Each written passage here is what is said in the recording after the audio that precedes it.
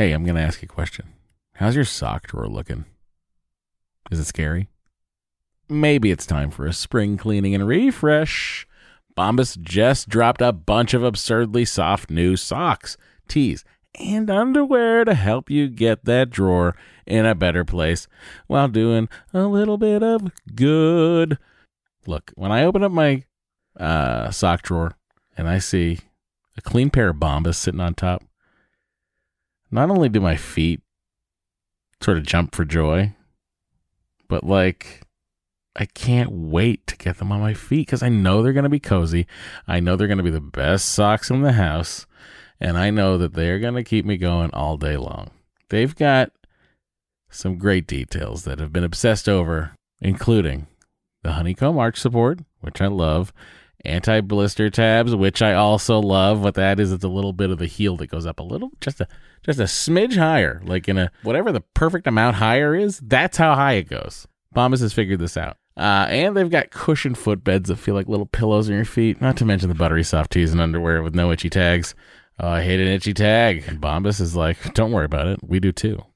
And look, the best thing about Bombas is that when you purchase an item, Bombas donates an item. That's right. Every time you buy their socks, tees, or underwear, you're also donating essential clothing to someone facing homelessness. To date, Bombas has donated over 100 million clothing items and counting. I mean, Bombas can make returns easy as well. I don't know why you'd return anything because what? But they do have a 100% happiness guarantee. So if the dryer or your dog eats a sock, or if you're unhappy with your purchase for virtually any reason, they'll do whatever they can to replace it and make it right. Bombas has a spring collection out right now. That means new colors and new fun. That's right. They have garden party socks that bring the party to your feet. They got stripes. They got florals. They've got vintagey colored rib socks. You know, those like, stripes on the top of it. It's like, oh, hey, look at me. I'm a vintage soccer player or track person. They've got those too. And they even have a new pointelle sock with a frilly cuff. You know, if for all you frill seekers out there, folks, all I'm saying is you heard me talk about Bombas for years now. I don't know why you haven't done anything about it. Get comfy this spring and give back with Bombas. Head over to bombas.com/adventure and use the code adventure for 20% off your first purchase. That's bombas.com/adventure. Use the code adventure at checkout. Trust me, your feet will thank you. Hi, everybody. Welcome to Matt and Dory's Excellent Adventure. I'm Matt. I'm Dory. And we are here to just have a podcast time. I hope you're all ready. Woohoo! Here we go. Some of you celebrating, obviously. Some of you aren't. I get it. Podcasts aren't for everybody. That's true. Yep, that's true. Yep. Let's talk about, I don't even know where to begin. Well, Henry seems to be imprinting on me today and yesterday. Yeah. I don't know why yesterday. I think because I took him to the beach in the morning. Oh, yeah. So he was like... this lady gets it. Yeah. Turns out he loves the beach. I mean, we knew he loved the beach, but I really saw it in action yesterday. And everything we've been learning about him as a sensory seeker just made a lot of sense. Nice. Punch. I like it. Thank you. Oh my gosh, he was just so excited to get into his bathing suit, get into his swim diaper. He made sure that I brought, I was like, I'm not going to bring this bathing suit. It's too cold to go in the water. And he was like, pack the bathing suit, pack the swim diaper. Yeah, I was a little like, really? Yeah. And then as soon as we got onto the sand, he was taking off his clothes. Not that he wanted to. That's not surprising. But the fact that you were like, okay. Well, I was like, okay. If this is going to make him happy. He keeps asking to go in the pool. And then this morning he wanted to go back to the beach. Yeah, he keeps asking to go in the pool. I'm like, but it's too cold. And we stood at the edge of the ocean for, I don't know, half an hour, just letting waves lap over our feet. And then sometimes they would reach up to his shorts, which was very exciting. Big wave. Yeah, he played in the sand. He liked washing his feet off when we were done. Then he put more sand on his feet so we could wash them again. He likes a cold. He likes a temperature extreme. Yeah, that ocean was cold. Very cold. Well, it's also why he dumps cold water on his head. Yeah. I was thinking maybe in the bathtub. he wanted to like go farther into the ocean, of course. Right. I did not bring my bathing suit, nor would I have gone farther into the ocean even if I did have my bathing suit on because it was freaking freezing. But I was like, maybe I should get a wetsuit. I mean, I'll go next time. I'll happily go in. I have shorts usually. What do you think about getting a wetsuit? Personally? No, me. Oh, you? I mean, whatever. Go ahead. Get a wetsuit. Who's stopping you? Nobody. That's exactly what I'm saying here. Get a wetsuit. You might use it one time. Mm-hmm. Maybe you use it 400 times. Yep. Do you think there's a chance you'd use it 0 times? No. Okay. I would think I would use it at least one time. Right. Okay. And then you'd be like, well, this isn't for me or this is for me. Well, I did take surfing lessons like 10 years ago. Where? New York. And then I did a surf camp. There was surfing lessons in New York? Yeah, in the Rockaways. And then I did a week-long surf camp in the Dominican Republic. What? Yep. When the hell were you in the Dominican Republic? 2012, 2011. Boy, I'm learning a lot about you through this podcast. Thank you. 2011, I think it was. Yeah. 2011, you were at a surf camp in the Dominican Republic for a week. Mm-hmm. In 2011, I was living in vaguely the same neighborhood and working at the Apple Store. I mean, whatever. To each their own. Yeah. Different trajectories. Yep. We ended up in the same place. And do you like surfing? I mean, I've never seen you California surf. It's funny. I was texting about this with my friend Mallory, who I went to the beach with yesterday, and her son. And I was like, it's weird. Like I learned how to surf in New York, which isn't like, Bizarre, yeah. There are surfers in New York for sure. There is a small surfing scene there, but it's not like known for surfing per se. Right. I was like, and I've not been once since I moved to LA. Yeah. And then she suggested we take surfing lessons together. And I was like, I mean, I could be into that. Is this why you really want to buy a wetsuit? Well, I said to her, should I get a wetsuit so I can go in the water with Henry? And she was like, yeah, I have one from when I did some surfing lessons. And then we were talking about surfing. And then she was like, I would be down to do that again if you want. And then we were like, oh. I think it's good as the water heats up and more great whites are seen further and further north. I think now is the time to surf. Okay. Thanks. You're welcome. Wow. Sorry. I mean, I've seen a lot of Jaws, so. Tomorrow I get an email saying, your husband has increased your life insurance policy to $5 million. with a $2 billion bonus for shark victim. Oh, no. Anyway, it was interesting. It was like nice to see how much Henry just he just really enjoyed himself. And then I really had to work hard to make sure he didn't fall asleep in the car. Yeah, I mean, it's always the struggle of when you drive any distance between 11:15 and 1. Yeah. Any distance, it's like yeah. Because the car is a great place to fall asleep. Oh, totally. Especially when you've been we weren't even there that long. We were there maybe an hour and a half, 2 hours, hour and a half.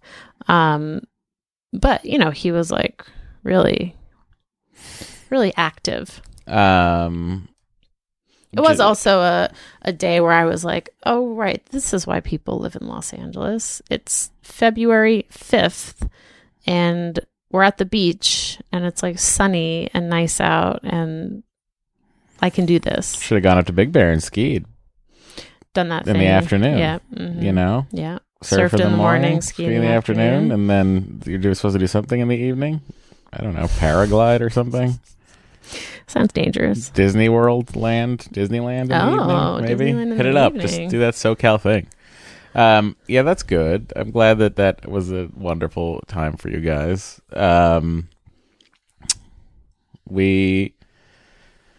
Jammed a little bit more. Yeah. We had last night jam sesh that did not last long because of Dory's beach going. She was tired from chasing a toddler around all morning. I don't think it was the beach going. I think it was... What killed you? I think it was the poker playing the night before. Who am I even talking to here? Guys, this is... I now play in a monthly outdoor poker game. Dory plays in a monthly outdoor poker game. Let that sink in. Some other moms. It's a mom poker game. It's a mom poker game. So when you guys are out, it is just like, let's fucking stay out. I guess. I mean, like I left at 11:15, I think. Mm-hmm. And 4 of the people there were like, let's keep playing. The latest I've ever gambled until is probably 7 in. So I feel you. I mean, I feel like when you used to play poker IRL, you would come home at like 2. Yeah. Regularly. Yeah. I played in a weekly game for a long time. I do see how you end up just staying up. Like, I was like, I could have stayed. Yeah. You know what I mean? But I was like, I should go home. Like, it wasn't like I was falling asleep at the table. Mm-hmm. You just have that, like, adrenaline. Sure. And then also feel like you're behind and you want to catch up, you got to stay. You got to play some hands. Well, I ended up down not that much, but at one point I had to rebuy. I mean, I was pretty down. Wow. And then I had a really great hand. I was getting such bad cards. Card dead, don't play. Who cares? And Card then, dead. You get bored and then you start playing garbage. And then I finally won a couple hands after like a lot of bad hands. Yeah. So anyway, that was why I felt like I didn't sleep. I didn't get enough sleep. So I was very tired. But the irony, of course, is that I still went to bed after you. Like, you got home and then... Friday night? Yeah. Oh, yeah. You were still watching Ghostbusters. Yeah. I was, like, watching the 4K Ghostbusters. I know, but as discussed many times, I need more sleep than you. Yeah, I guess. But this. Whatever, it's fine. But all I was saying was we played till 8:30 in the evening last night. Yeah. That's what I was talking about, was our jam sesh. In case anyone wanted to know, we still did it. It was pretty fun. Tried some ABBA, and then it was just like, well, this is never going to get played because it's going to take too long to learn. And then what else did we start with? I don't remember. There was some other song, and then we landed on Tears for Fears. And then I showed Dory how to be in a band. It's pretty cool. Just, she's like, well, she usually prints music out. I'm like, you don't have to print anything. Just here, listen. And then we'll find Take On Me, which had 6 synths going at the same time. Mm-hmm. And Dory it was impossible to hear what synth was doing what. And then it's like, well, what synth would you be playing? And we got a voicemail email about this, and I think it will be enlightening to you because it kind of agrees with a lot of what I've been saying about the difference between piano and guitar. I think you'll find it enlightening. Well, that's quite a tease. Yep. I think we should all stay tuned for that. I agree. So if you want to be an email that we tease, email us, DoryMatt@gmail.com or MattandDory@gmail.com. You may also go ahead and phone us. Yeah. 413-461-BABY. Yeah. Leave a voice memo. If you want to email a voice memo, you can. If you don't want to call, play those international rates. We got a couple of emailed voice memos this week. Great. And then the other thing I would say is you could text it too. Text that number. Mm-hmm. All right. Lots of good discussions coming. And we will be right back. All right. BRB.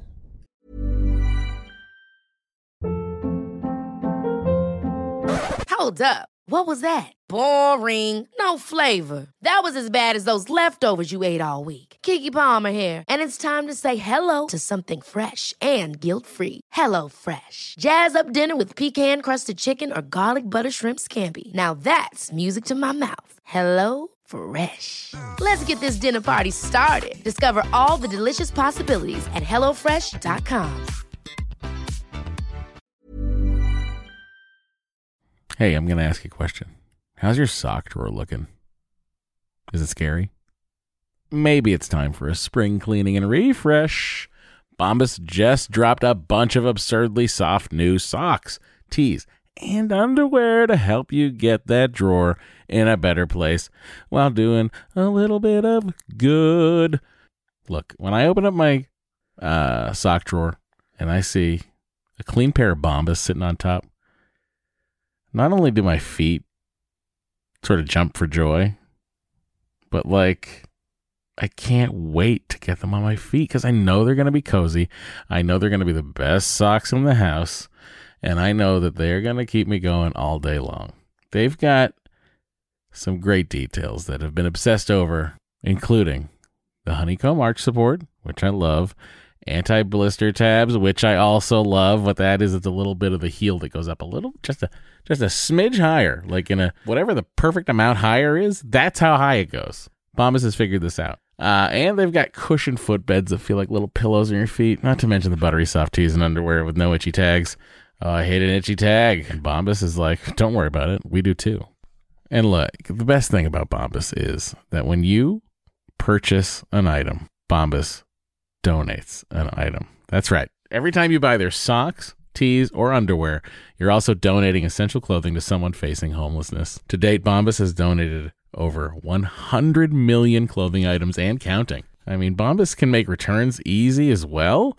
I don't know why you'd return anything, because what? But they do have a 100% happiness guarantee. So if the dryer or your dog eats a sock, or if you're unhappy with your purchase for virtually any reason, they'll do whatever they can to replace it and make it right. Bombas has a spring collection out right now. That means new colors and new fun. That's right. They have garden party socks that bring the party to your feet. They got stripes. They got florals. They've got vintagey colored rib socks. You know, those stripes on the top of it. It's like, oh, hey, look at me. I'm a vintage soccer player or track person. They've got those too. And they even have a new pointelle sock with a frilly cuff. You know, for all you frill seekers out there, folks, all I'm saying is you heard me talk about Bombas for years now. I don't know why you haven't done anything about it. Get comfy this spring and give back with Bombas. Head over to bombas.com/adventure and use the code adventure for 20% off your first purchase. That's BOMBAS.com/adventure. Use the code adventure at checkout. Trust me, your feet will thank you. All right, Dory, where are we? We're here recording a podcast, but what's next here? What do we have? Are we going to jump into the jam one, or are we going to talk about something else first? Well, I mean, I didn't have the jam one. You had that. I had that later in the episode. Sort of in the fun zone. In the fun zone, but I mean, you can leave it there. It's fine. So I feel like we should just. Wow, stay tuned. I love this long tease. Leave it there. The long tease, everybody. Yeah, it's coming. Yeah. Well. All right. Well, let's start with an email from Anonymous. Matt and Dory, long time, first time. First, the easy question. I'm not currently a Facebook group member, partially because I don't want to broadly share that I'm doing IVF with, say, my super Catholic parents or a random person with whom I went to middle school and with whom I haven't communicated since. And I'm wondering if joining the group shows up on someone's profile or not. No, it doesn't. Good to know. Also, given the content below, I have some fears about revealing my identity as I look for support, and completely understand if you do not want to read this email on the pod. Too late. We're reading it. My husband and I have been trying to have a baby for a year and a half. I'm now 39. He is 40, and we have undiagnosed infertility. We did 2 rounds of IVF. The first round resulted in 3 abnormal embryos. The second round resulted in 1 abnormal embryo and 2 inconclusive embryos. We were told the chance of 1 inconclusive embryo is less than 1%. Somehow we got 2 in 1 round. Shortly after receiving those results, I found out I was spontaneously pregnant. Not so spontaneous in reality, thanks to ovulation tracking kits and a desperate desire to have a child. I spent around 6 weeks completely sidelined by morning sickness, e.g. unable to walk my dog, somehow only ever actually getting sick from water, and subsisting off chicken nuggets, mac and cheese, bread, and days full of breaks lying in my bed between work calls. The 7 and 10 week ultrasounds looked great. I guess what I'm saying is I went from being paranoid about a miscarriage to thinking something was finally working out, and then came the NIPT results. They show 95% high risk for trisomy 21 Down syndrome. We're completely devastated. We're going for the diagnostic testing this week, but we have decided to terminate the pregnancy if it's positive. Related note, our genetic counselor told me she has seen 2 cases of families pursuing termination and subsequently learning the NIPT was a false positive, which is just so sad. I know I will never feel good about this decision, but I also know that the range of experience with Down syndrome varies greatly, and we cannot handle the WCS. What's that? What's WCS? I don't know. Child services. Right? Add to this that our child will not have any cousins, and at this rate, any siblings, but will have older parents. And I personally have so much anxiety at the thought of leaving behind a special needs child / adult with no one to support him or her. I have a lot of feelings right now. I'm terrified of this week, of trying to get pregnant naturally again, of those 2 inconclusive embryos, of trying IVF again and failing at this again. I also feel quite alone. Some of this is the waiting period and not having spoken in detail with doctors. Some of this is Googling things like how soon can you try to get pregnant after an abortion? And the only results assume that you don't want a kid instead of desperately want a kid. I guess I'm wondering if you've ever heard of groups for people in similar situations or NIPT results that were false positives, although I'm not sure hope is what I really need right now. Or something that says it's okay if you've lived off mac and cheese instead of lean proteins and organic vegetables, you have not ruined your chances. Looking at my history, those lean proteins and organic vegetables don't seem to have done much good, but at least I could control that. When will my body look normal again? We're supposed to be meeting my parents who know nothing about the pregnancy or IVF at the beach in March. Admittedly, this probably doesn't need to be my focus, but right now, my body is just a reminder of what I most likely don't and won't have. Also, my husband lived in the Pacific Northwest as transplants. Most of our friends have left as part of the Great Resignation. Oh, that's interesting. Last week, we got permission to work remotely full-time, and we're planning to move back to the East Coast to be closer to family and friends. I don't know what to do now. Look for a new fertility doctor.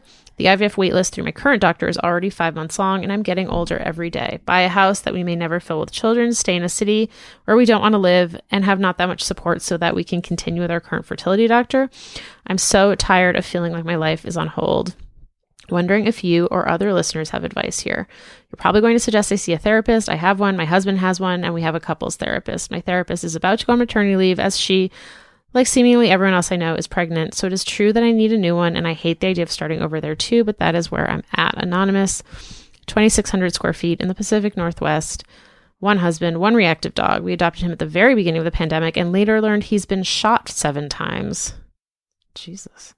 Which explains some of the reactivity. Thankfully, he loves taking his medication with easy cheese, peanut butter, cream cheese, really anything. 0 hot dogs in 2022, holding up for summer / not wanting to throw up at the thought of meat. P.S. Loved, thanks for waiting, from a fellow late bloomer. And then we did get an update from this listener a few days after she sent her first email.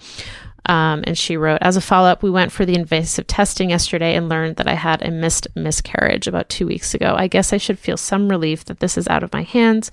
And we have an explanation of why that happened, but I'm just so sad. And also, why can't my body even miscarry properly? I'm scheduled for a D&C on Monday. That being said, I'm still wondering about your Facebook group / privacy and how to think about life questions. Trying again, moving, not feeling like I'm waiting for my life to start, etc. I mean, that is the heaviest top of the show email I've ever read. It's pretty heavy. I mean, goodness gracious. That is quite a tale. Let me first address the things that I can address, i.e., you're living in a city you don't like. Both of you. Leave. Go back to the East Coast. I mean, what are you doing in the Pacific Northwest at this point? And if all your friends have left and you really have no support anyway, go. I mean, if an IVF doctor is the only thing keeping you in that city, obviously there are others out there. Yes, I 100% agree with Matt. I was going to say the exact same thing. I think that it's like just the things you have control over, right? Like where you live. Those are things that you can change. Whether or not you're going to get pregnant is something that you really don't have a ton of control over. Yeah. Believe it or not. So GTFO. Go east. If you can work remotely, fantastic. Set up shop on the East Coast and get a new doctor out there. Okay, that's the one thing. And then look for a new fertility doctor. Yes. I know the IVF wait list is long at your current doctor, but, it might not be as long wherever you end up. Buy a house that you may never fill with children. Yep. Buy a house specifically to not fill with children. No, buy a house. Buy a 3-bedroom, and then hopefully one day you do have to move because it's not big enough for you and your family anymore. But buy a house. Don't stay in the city. And stop feeling like your life is on hold by taking actions with some things that you can take action with. Like moving. Okay. I agree with all of that. And I also just want to say I'm sorry for everything that you've been going through. It does really suck. But yeah, I agree with Matt's advice. And according to Dory, you can join a group without anyone knowing. Yes. Is there any setting you have to tick off on that, or you just no? It's a private group. It used to be the case that Facebook would show all the groups that you were in, even if they were private. They changed that a few years ago. I think because of issues like this, like people were in these sensitive groups that, they didn't necessarily want everyone to know about. So that means that our group is not public. It does not show up that you join the group anywhere, etc.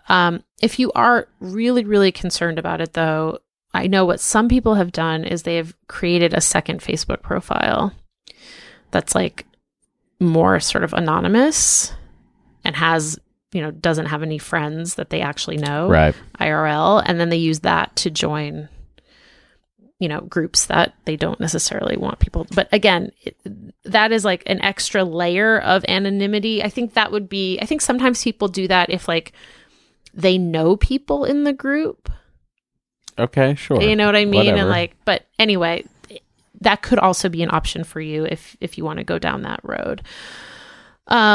So anyway, we're thinking of you. Definitely move. I feel like you need a reset, and I think moving would help offer that reset for you because, you would move, you would be closer to family, you would find a new therapist, you'd find a new fertility doctor. It would be kind of starting over.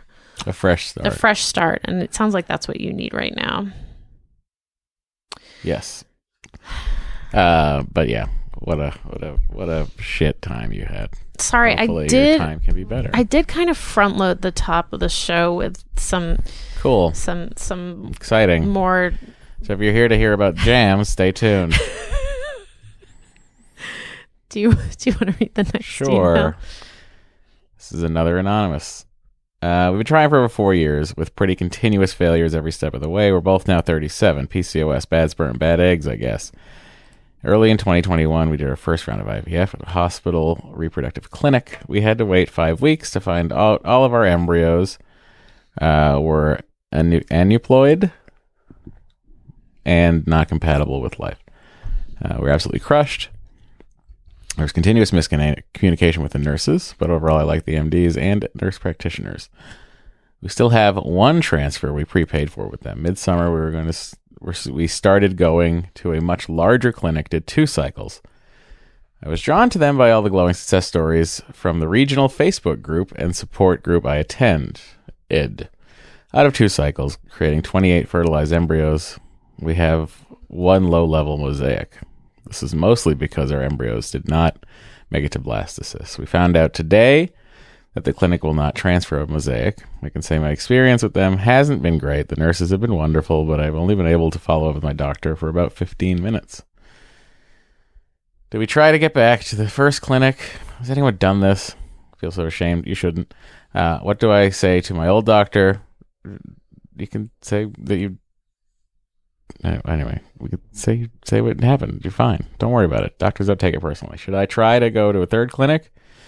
At this point, should we decline genetic testing and just go with whatever makes it to day 6? What would you do? 1,000 square feet, bungalow by the beach. Can't afford a bigger space. They bought it long ago, and now everything is nearly $1 million. I mean, as is probably your bungalow, so sell it. Just kidding.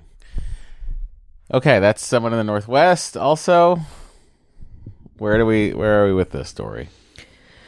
I mean,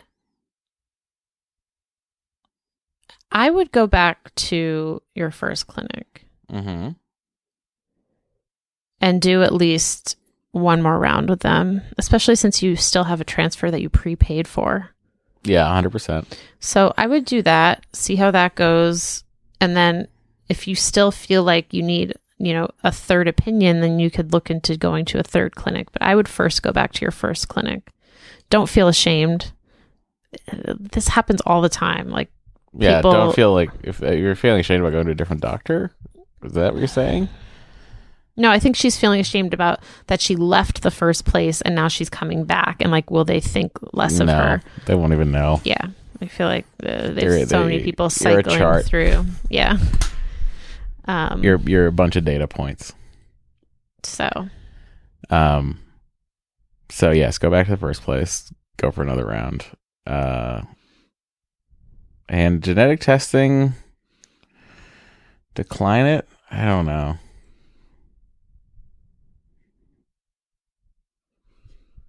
I don't know.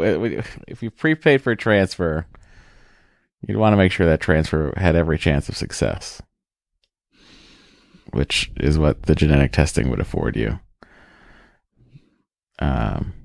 So that's the logic on that side. Yeah, I think I agree with that. So, hello, Bo.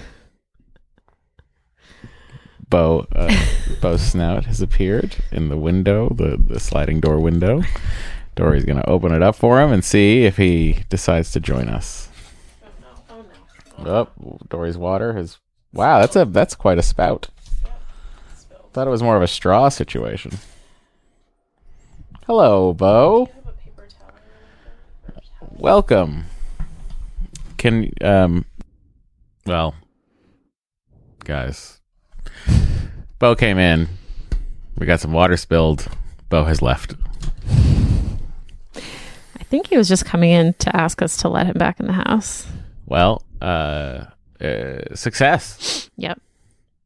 He did. All right.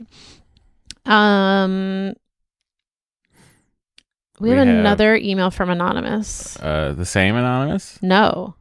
A different Anonymous. This? It's right below, I see. Yep. Okay, yeah. All right. Dear Matt and Dory, I've long been a fan of the Shafrai reverse, but this is my first time writing into Excellent Adventure. You guys have buoyed. That was me. I turned off Dory's microphone like a silly goose. You guys have buoyed me during some pretty tough times. Sorry that this has become something of an essay, but I'm a bit lost and looking for some guidance. My husband and I began fertility treatments in 2018, and our beautiful boy was born via IVF in January 2020. Needless to say, the world changed pretty drastically not long after that.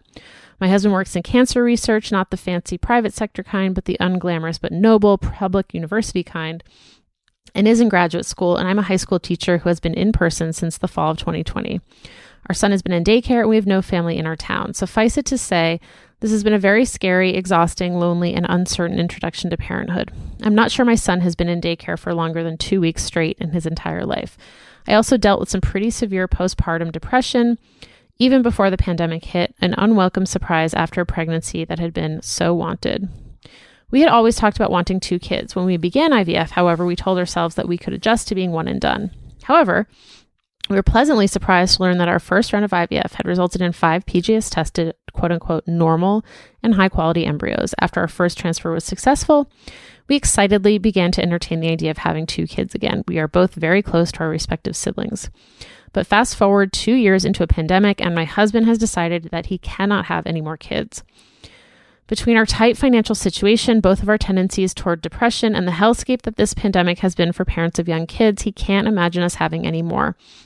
He fears that I will resent him one day for this, but he knows he would resent me if I forced us to have more kids. I love my husband. He's a great partner and wonderful father who believes in the equitable division of labor and parenting, but I want another child so much. The idea has just taken root in my heart, and I can't seem to dig it out.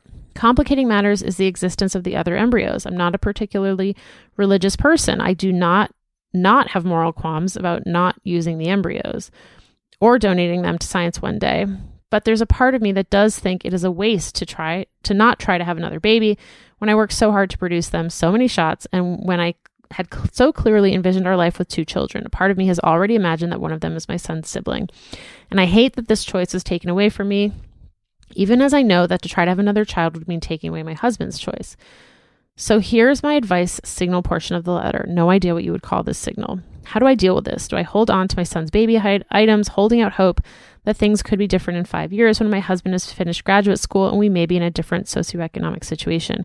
He seems pretty certain that this is how he will feel going forward, but he says he is willing to talk about it again in a year or so. Or do I grieve this as a loss, get rid of the baby stuff, we have no storage, and adjust my thinking to all of the wonderful benefits of having an only? I am in therapy, but I don't know that it has been all that helpful in this arena. Hot dog count 2, boiled over a fondue pot during a snowstorm-induced power outage. Love it. Wow. 1,500 square feet in Virginia with 1 dog, 1 cat, and 1 active toddler who also loves Super Wings. Nice. Well. All right, Dory. Here are my thoughts. Towards the end of your letter, you said, wait, I want to quote. He's willing to talk about it. He's willing to talk about it again in a year or so. We're in a pandemic. It's been an extremely challenging 2 years, and you had a baby you still have a very young child, but for the first year of the pandemic, you had a very, very, and you have an infant. And you're not in your family. I mean, you've just gone through an incredibly challenging couple of years, and it's not over. So, I don't want to say that this is definitely situational, but I feel like when your husband says, let's revisit this in a year or so, I think it's worth revisiting when we are not in a global pandemic. Whenever that might be. But it doesn't sound to me like the door is fully closed. It does seem like you've kind of imbued the baby clothes with a lot of symbolic meaning. And to that, I would say, pick out a few items that feel really special to you and get rid of the rest. There's so many mom groups on Facebook and Buy Nothing and Nextdoor where people are getting rid of baby clothes all the time. You will not have any trouble fully outfitting your next child if he or she comes to exist in free clothes. So that, I would say, should not be a concern. And also, by that point, so what? Your worst problem is I need to buy new clothes for this new baby? It's okay. Yeah. That's what you need to do then. That's what you need exactly. to do. Get rid of the shit. Get rid of the shit that you don't need in the house right now. And then live a slightly less cluttered year. Reassess with your husband, and hopefully the outcome is different. And who knows? In a year, maybe you'll be like, no. Yeah. I mean, I doubt it, but you never know. But yeah, it's been so bananas that I was thinking about this yesterday or the day before. I just was sitting and thinking about having Henry now, and how fucking wild it is that for we did his first birthday over Zoom. Yeah. And his second birthday over Zoom. No, we didn't. We had a party in the park. Well, with the family, I mean. Oh, yeah. Anyone that wasn't local couldn't be here. Yeah. And, he doesn't, as a result, I think he's socially developed a little slower than others that might have. I definitely see the difference with kids who have siblings. Yeah, 1,000%. Socially. Yeah.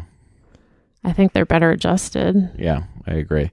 But yeah, I just think about it, and I just think it's so bananas that we had to do this for the first couple of years of his life. Just live through this fucking hellscape. Anyway. I mean, the world being a hellscape, not No, yeah, our of course. family. Yes. I got that.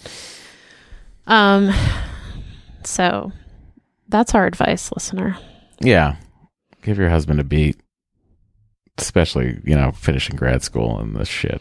Also, like the really difficult part for you guys, I mean, knock on wood, is over. You have 5 great embryos waiting for you. And you can get pregnant. And you can get pregnant. So like, if it doesn't happen in, 6 months, hopefully in a year or two, or like Matt said, maybe you will change your mind. I mean, we don't know. But I do think getting out of the pandemic and like just letting that part of our lives hopefully come to a close is going to change things for a lot of people.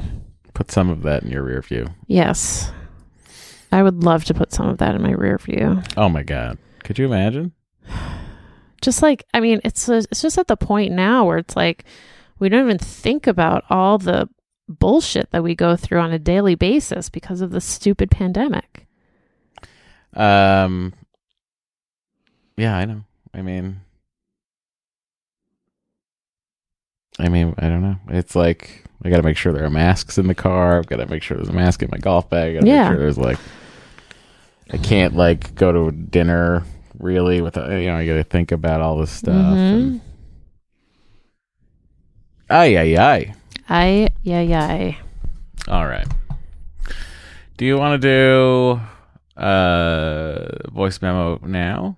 We can do that. Let's do these 2 voicemails now, and then we'll take a break. Okay, so let me just give that to you, and our highly scientific sound equipment will be ready to present whenever you are. So I do just want to note that we did get a few responses to the listener last week who was asking for advice about her child who was crying all during daycare. Yeah. So we're going to play a couple of them. If we didn't get to yours, I'm sorry, but here we go. Good morning, Matt and Dory. I wanted to call and provide some feedback to the caller who is discussing her child's separation anxiety at school. We experienced this as well when our son was, probably 13, 14, 15 months old. And so we spent a little bit of time to construct a book that was just for him about his morning, his day at school, and what life would look like when he came home from school. And I say we constructed this book because we took pictures of him doing things that he loves. And then his school has a social media page. And so I actually went on there and took some of the pictures down with his teachers and his friends so that it wasn't just a hypothetical story about some kid going to school, but it was a story about our son going to his school. So here's how his book read. It said, "Yay, Bodie, it's time to go to school. Let's grab Grammy Lammy and get in the car. School is up the road. It's not very far. We'll say hi to your teachers and play with your friends. Circle time, blocks, and books. The fun never ends. And when the school day is done, we'll have family fun. We'll play with Bear Dog and Sloth Family. We'll play your piano too. We'll climb our tower and triangle, and we'll eat yummy food. But for now, Bodie Dane, it's time to go to school. Have fun and learn lots. Mommy and Daddy love you." So on each part of that story, there were pictures of our son doing things that corresponded with what we were writing about. So, for example, let's grab Grammy Lammy and get in the car. That was a picture of him in his car seat with his favorite lamb stuffed animal. Or we'll climb your tower and triangle. That's the kitchen tower and the Pickler triangle. When we talked about seeing his friends and teachers, those were the pictures from the social media pages. So that's how we helped him. We read that book literally every single morning before we went to school as part of his going to school routine, which Dory recommended and I can't recommend enough as well. So we read that book. Now he's over 2 years old and we don't physically have to read the book together, but he knows it verbatim and he'll often read it to us. So when we say, "Hey, bud, it's time to go to school in the morning," he will start saying from the very first page, "Yay, Bodie, it's time to go to school." And he can recite the whole thing by heart. So I hope this is helpful, the idea of a morning routine for school and maybe pairing pictures with that experience in a really child-specific book. That was our strategy. I hope it's helpful to you. Wishing you the best. Take care, everyone. Bye-bye. I mean, points to you for getting those rhymes in there. And, just sounds like a great book. Yeah. I want to know about Bear Dog, Bodie Dane, And the sloth family. and the sloth family. Like, what's going on there? How many sloths are there? Is there a mama sloth, a papa sloth? Is it 2 mama sloths? Like, what's going on? Today I asked Henry if I was his daddy, and he said no.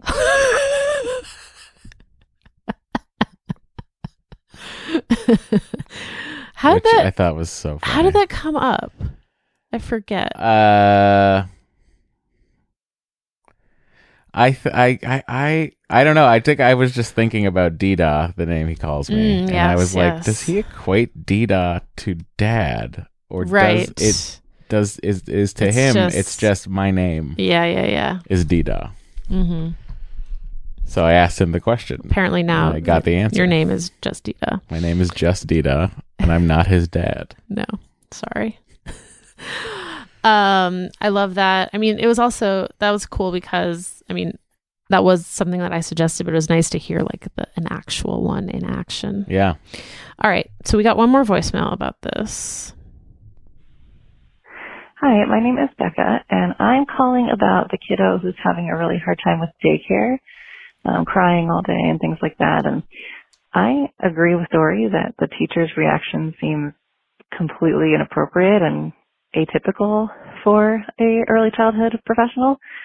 And it makes me feel like the teacher might be really exacerbating the problem, probably not causing it, but exacerbating it and certainly making it take longer than it needs to. And I don't know, probably just be worse. If she's so frustrated and stressed that that's what she's communicating to the parents, I can't imagine she can hide that, perfectly from a kid. Kids are very intuitive. So it feels like that's not okay. And I don't know if there's any possibility of trying a different daycare. I know that's insane. I would dissolve into a puddle if someone suggested I do that right now, but if it is a possibility, it might be worth it, and finding out what their practice is around crying and transitions. But I'm just really sorry, and I would just say the problem is not the child or the parent, it's so the teacher. A couple other suggestions I have. First of all, Dory talked about books. I just wanted to recommend Llama Llama Mrs. Mama. It's brilliant for this. It's about Llama's first day at preschool, but you could say daycare. And it walks through the whole day and really validates his emotions, and it's really beautiful. And my daughter wants to read it constantly as it narrates her day as well. And then the other thing is both my kids' current preschool and the one we're changing her to, which are completely unrelated preschools, have had the same experience that surprised me, so I wanted to share it. They changed their drop-off protocols because of COVID to outdoor drop-off, kind of like elementary school. The parents have to get the kids out of the car seat, but besides that, a teacher brings them into the school. And both of these preschools have said that they're considering keeping this even once COVID no longer demands it, because it has virtually eliminated tantrums and crying and hard transitions. For some reason, it's been so much easier for kids to transition outside and go into the classroom with the teachers. And they've all been shocked by it, and it seems counterintuitive to me, but They said that's at our preschool that's too. just what they have found. And so I just thought I would share that in case that's something worth trying, either at the current daycare or a new one. Is they thought it might be because that way the parents are never even in the space, so it's not like they brought their kid to a space and then left them there. Mm-hmm. It's that they said goodbye outside, and then the kid went into the space on their own, and so it was their own space the whole time. So I don't know, but that's been apparently shocking, and they're going to continue. So that is my advice. Well, it's like crossing a threshold as a kid. It's like, your brain just sort of resets itself. It's like, what's in here? Oh, these are the things that are in here. And if I'm in there with him, then it's like, well, dad should be in here. Sorry, Dita. Our preschool director was saying that she thinks it has something to do with it gives the kids kind of more agency because they're the ones saying goodbye to the parents. They're leaving the parents instead of the parents leaving them. Yeah. And she thinks that, but she had the exact same experience, she said, with the kids. So very interesting. All right. we're going to take a short break. And when we come back, we're going to hear another voicemail from Becca. She followed up with a voicemail on a different topic. Gotcha. All right. We'll be right back. Ever catch yourself eating the same flavorless dinner 3 days in a row? Dreaming of something better? Well, HelloFresh is your guilt-free dream come true, baby. It's me, Keke Palmer. Let's wake up those taste buds with hot, juicy pecan-crusted chicken or garlic butter shrimp scampi. Hello Fresh. Stop dreaming of all the delicious possibilities and dig in at HelloFresh.com. Let's get this dinner party started.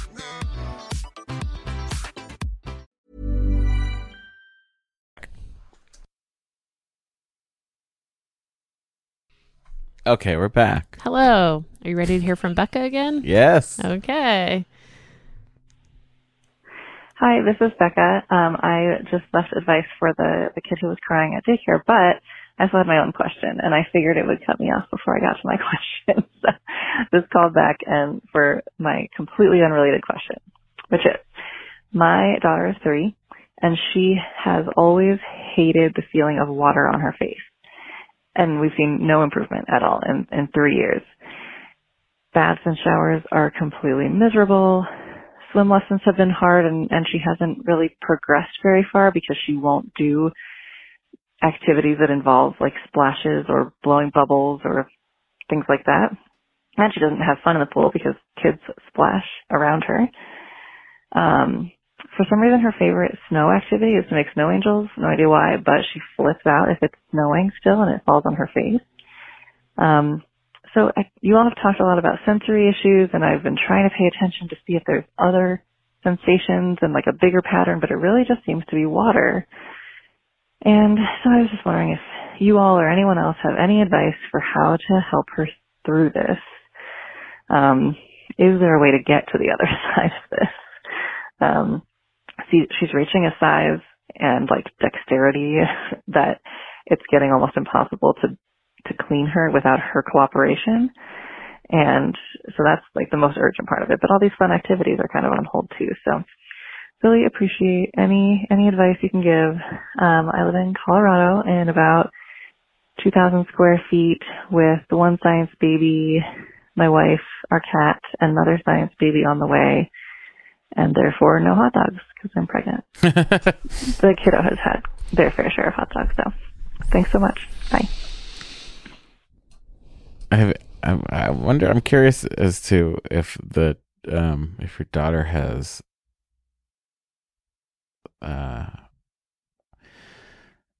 is it like, could she get she can get her hands wet, I'm assuming, correct?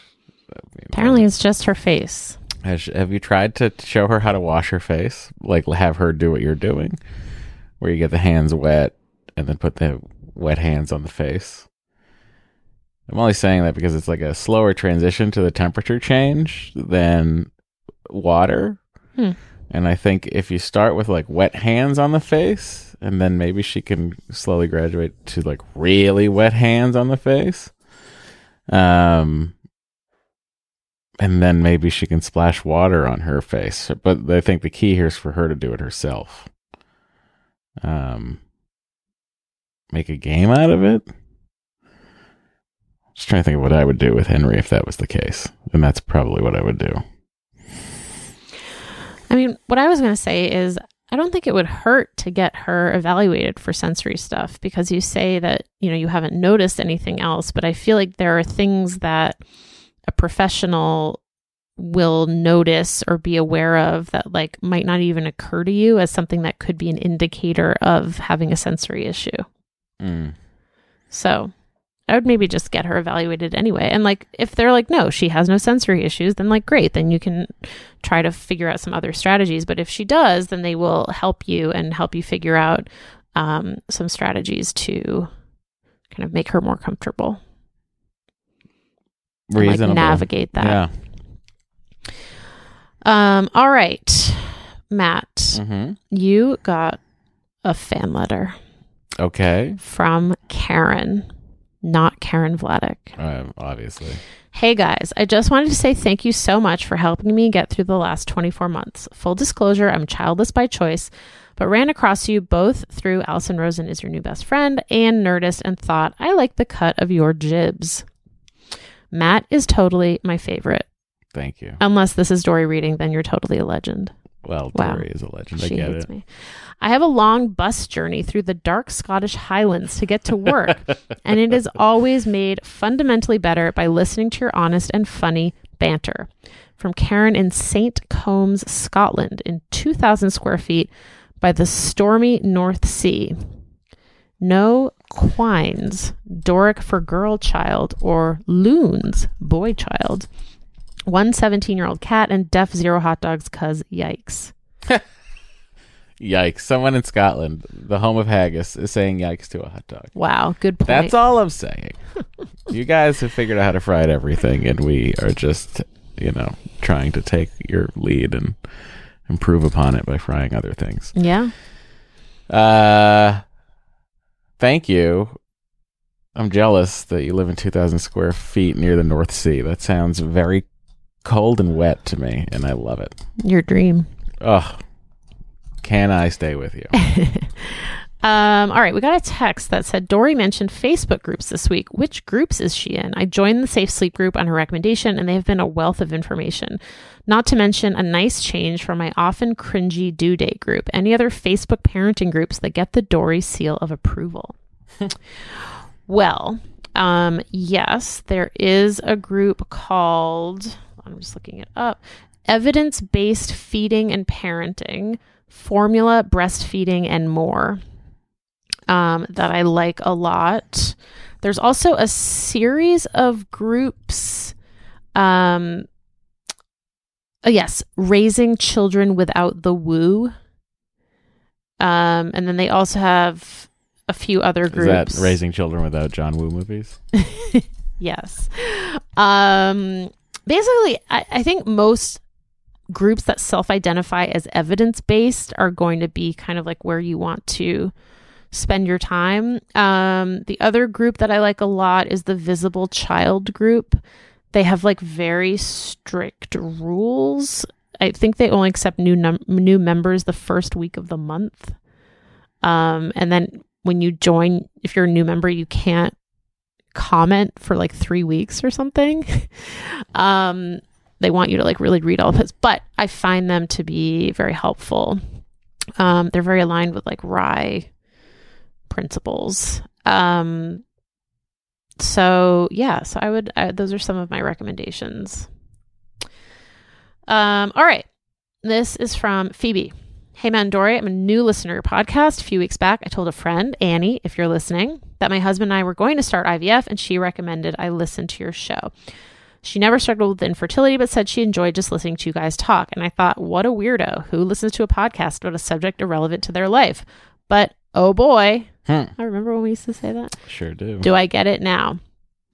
I wanted to start your story from the beginning, so I started with episode 1, and I've just finished episode 30, so I hope you still take listener emails. Sure do. Maybe I'll find out in 333 episodes when I'm caught up. However, seeing as I know your IVF results now, thanks to Dory mentioning Henry in an ad, Second person in 2 weeks. maybe I can start listening to the new ones too. Anyway, I'm very lucky to work for a company with amazing fertility benefits. They cover 3 full cycles. The company is Salesforce. If anyone wants to try and get a job there to abuse the benefits, I support it. So I froze eggs, got 8 mature ones a few years ago when I was a single 34-year-old woman living in New York with a ticking body clock and no prospects. And then my husband and I did a round together 14 months ago when I was 36 and got 1 healthy embryo. That is on ice. All of this was just supposed to be insurance for our future family, but here we are a year after pulling the goalie with no luck so far. So I'm going for an HSG exam next Monday, and we'll figure out the action plan with our doctor after that. So that's how I came to be a listener. My husband's sperm isn't dumb, and my eggs are a little old. I'm 37 and a half now, but hopefully we'll have a happy ending like yours. Weirdly, my question for y'all is not IVF related. As I sit here, having survived my first real nor'easter with our backyard covered in 3 feet of snow, which my husband tells me won't melt for months. Ugh, why do we live here and not in California? I'm taking stock of the fact that I've lived in Boston for almost 2 years and have made 0 friends. I moved up here from Brooklyn right as COVID hit. It was a really challenging time to move to a new city for obvious reasons, and for the first year, I had plenty of distractions. My then boyfriend and I enjoyed exploring Boston and greater New England. I was super busy with work, and then there was wedding planning after we got engaged 6 months after I moved up. For the last year, I consoled myself saying, you're going to get pregnant soon and your life will be taken over by that. You'll find a mom's group and make friends that way. But it's been a year and still no baby and no friends. Over the 2 years here, I reached out to the few people I knew in Boston before moving up here, and I have seen a few of them, but it's been really tough to try and force my friendship on what would be considered acquaintances at best during a pandemic. I haven't made any work friends because no one is going back into the office, and my team is spread across the country anyway, and I can't rely on my previous way of making friends through sports. I used to play rugby and roller derby because I'm too old for contact sports. I tried softball, but everyone was 10 years younger than me, and they didn't like going out for beers after a game. Seriously, why play beer league softball without the beer? Sadly, all of my husband's friends have kids or are now pregnant, so we don't really fit in with them because we're not parents yet, and being around pregnant people is hard for me right now, and I love my husband, but I need my own friends and my own life. I'm fun, I'm smart, I read and I love the outdoors, I like sports and history, I'm a generally well-rounded human. Any advice on how I can make friends? Or do you have any friends in Boston who might want to be my friends? Much love to you and Bo. Gosh, I hope he's still around and kicking. I really got to get caught up on the podcast. Bo is still around and kicking. All my best. Phoebe.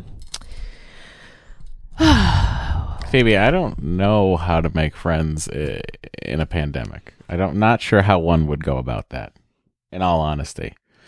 In this pandemic, I have withdrawn so much into my home and self that I have lost touch with so many dear friends, and I feel awkward now even reaching out.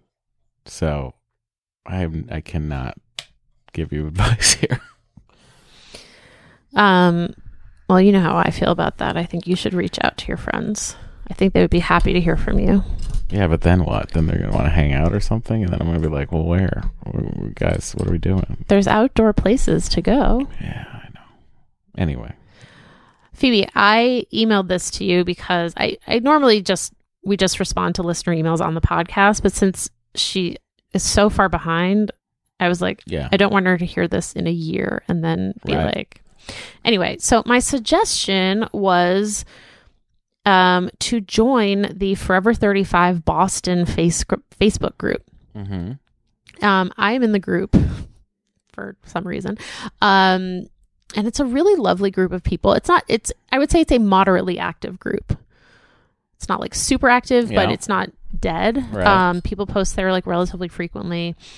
And I feel like if you posted there and you kind of like laid it out, people would volunteer to get together with you. Yeah. There seems to be a mix of people in there with kids and without kids. Okay. And if I do say so myself, I don't know if you're a Forever 35 listener, but I feel like Forever 35 listeners, like eggheads, tend to be like pretty decent people. Yeah, and somewhat like-minded, and we all just find each other. Yeah. So that was my big suggestion. Yes. But I agree with Matt. The pandemic just like makes it extra hard. And yeah, like you were saying, you can't even have like work friends. It's like so weird. It's very hard. I feel you. I'm sorry. This is tough. This is very tough. All right. You should it'd be very funny to me if you just frequented the Bull and Finch, aka Cheers, and just started to just try to become a regular at Cheers, and that's how you became a person who had friends. That's funny. Okay. Switching gears. This is from Mary Jo. Hello, Matt, Dory, Henry, and Bo. This is really a recommendation for Dory. I was just listening to the last episode where you and Matt were talking about things to do instead of watching TV. You mentioned folks used to listen to the radio, and it reminded me that I wanted to recommend a podcast/radio play called Homefront. It was produced by BBC Radio 4 to commemorate the 100th anniversary of World War I. It went on for 4 years, the length of World War I, but it was done in seasons, so not an everyday podcast. It began on August 4th, 2014, which is exactly 100 years from the day that World War I was declared. It follows a group of people in a specific couple of towns in England through the war. It's their experience at home in the war. It is amazing. It has different voice actors for different characters, and it's really like listening to a TV show. It's so well done, and it's really interesting to hear what the women were doing at home and the young boys who were about to be called up about what they were feeling. Since it covers the whole 4 years, it also touches on the politics and the social upheaval that was happening in the country at the time. There's even some diverse families and experiences portrayed, like spoiler LGBTQ plus in the closeted years. It's so interesting to hear in real voices just the mood and the attitude and the experience of the people at home in England during the war. I highly, highly recommend it. As a podcast, you can get either individual daily episodes or one that is the omnibus, which is a collection of all those from the week. I recommend the omnibus, so it's a more cohesive listen. The episodes in the omnibus are all about 56 minutes long, so individual episodes in the other version would be 5 11-minute sections. It does go in series/seasons, so it's not like every day for 4 years. The first series is August 4th to October 3rd, 1914. The second series picks up in December 1914, etc., until the end of the war in 1918. I was so immersed in this story and the families involved. It gave me real insight into that time period and what real people were dealing with. I'm gushing now, but I really think you or any listeners that like historical fiction, particularly British historical fiction, would love it. I know this is a novel, so I'll just close with my details. 2 adults, 1 8-year-old, 2 cats, and approximately 1,500 square feet in the Triangle area of North Carolina. Approximately 3 to 4 hot dogs so far in 2022, but a couple were turkey dogs, so I don't think they count.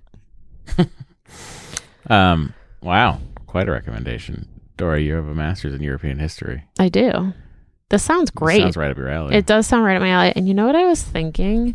This sounds like the perfect thing to do whilst also like knitting. Yes, the perfect thing to do while knitting. Or doing a puzzle. Oh, wow. What about building a Lego? Or building puzzle? a Lego What if you set. build a Lego knitting needle? Or building a Lego knitting needle. What?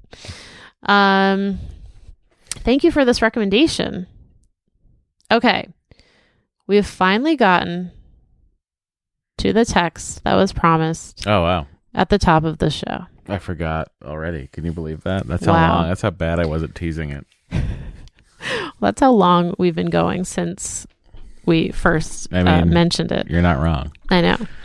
We've got 8 minutes and then we can't do it anymore. Okay. So Beth sent in this text. She said, halfway through episode 363, yay for making music together. An app suggestion for your new Saturday evening activity as used by my musician and music teaching husband, Audio Stretch. It slows down a song for you while maintaining the original key. This way you can play literally at your own speed. Oh, that sounds cool. Mm-hmm. Also, one key thing about the instruments you both play and your ability to jam along with songs with varying degrees of ease. Guitar players are almost always taught to play tab and strum along with stuff. That's one of the primary ways guitar players make music. In fact, many never even learn how to read music and have no idea what notes they're playing. They just know when the tab says E minor, they touch these strings. Piano players, on the other hand, are taught to read each note and not jam. So totally different learning/playing styles. It didn't surprise me at all that it was easy for guitar and hard for piano. That's how those instruments work. Not that playing guitar is easy, it's not, but the learning to play songs part is significantly accelerated compared to most piano. Husband teaches trumpet, ukulele, piano, and guitar. The first few lessons for each instrument is so different. And the speed at which students get to making, quote, music is also really different. Ukulele, guitar, piano, trumpet, in that order of students sounding like music. Perhaps Dory chooses the song on Wednesday, but not tell Matt till Saturday. She gets a chance to find her feet, and then you both can start at a similar place together. Not a bad idea.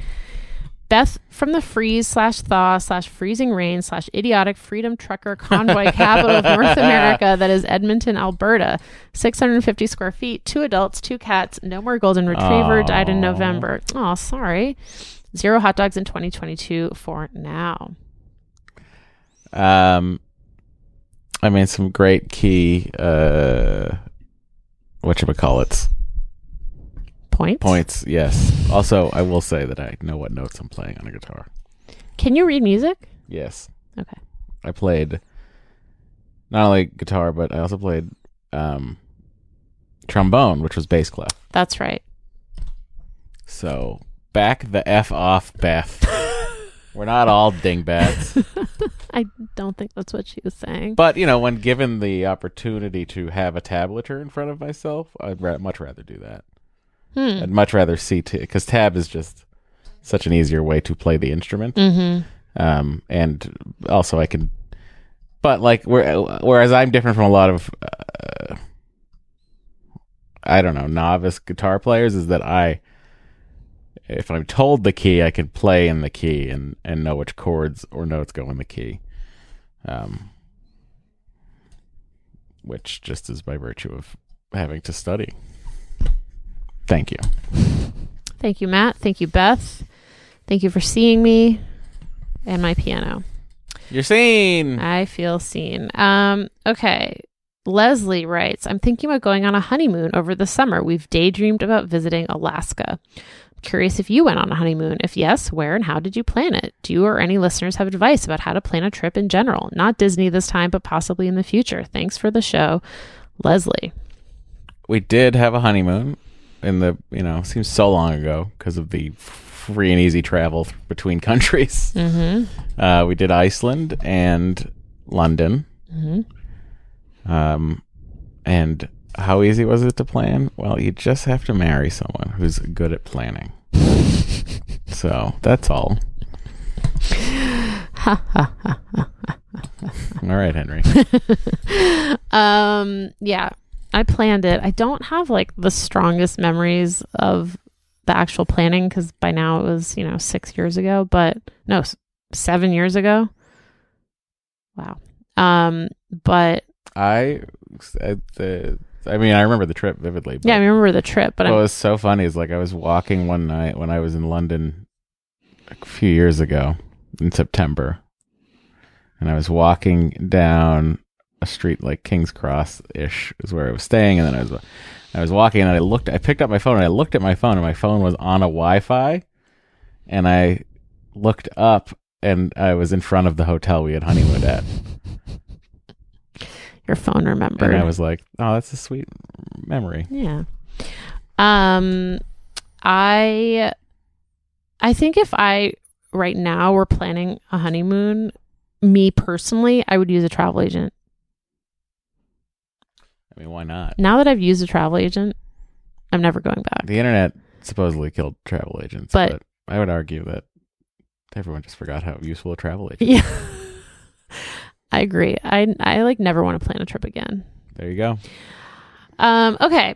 Last email. Maybe your combined name can be Matador. I'm sure many others have come up with this.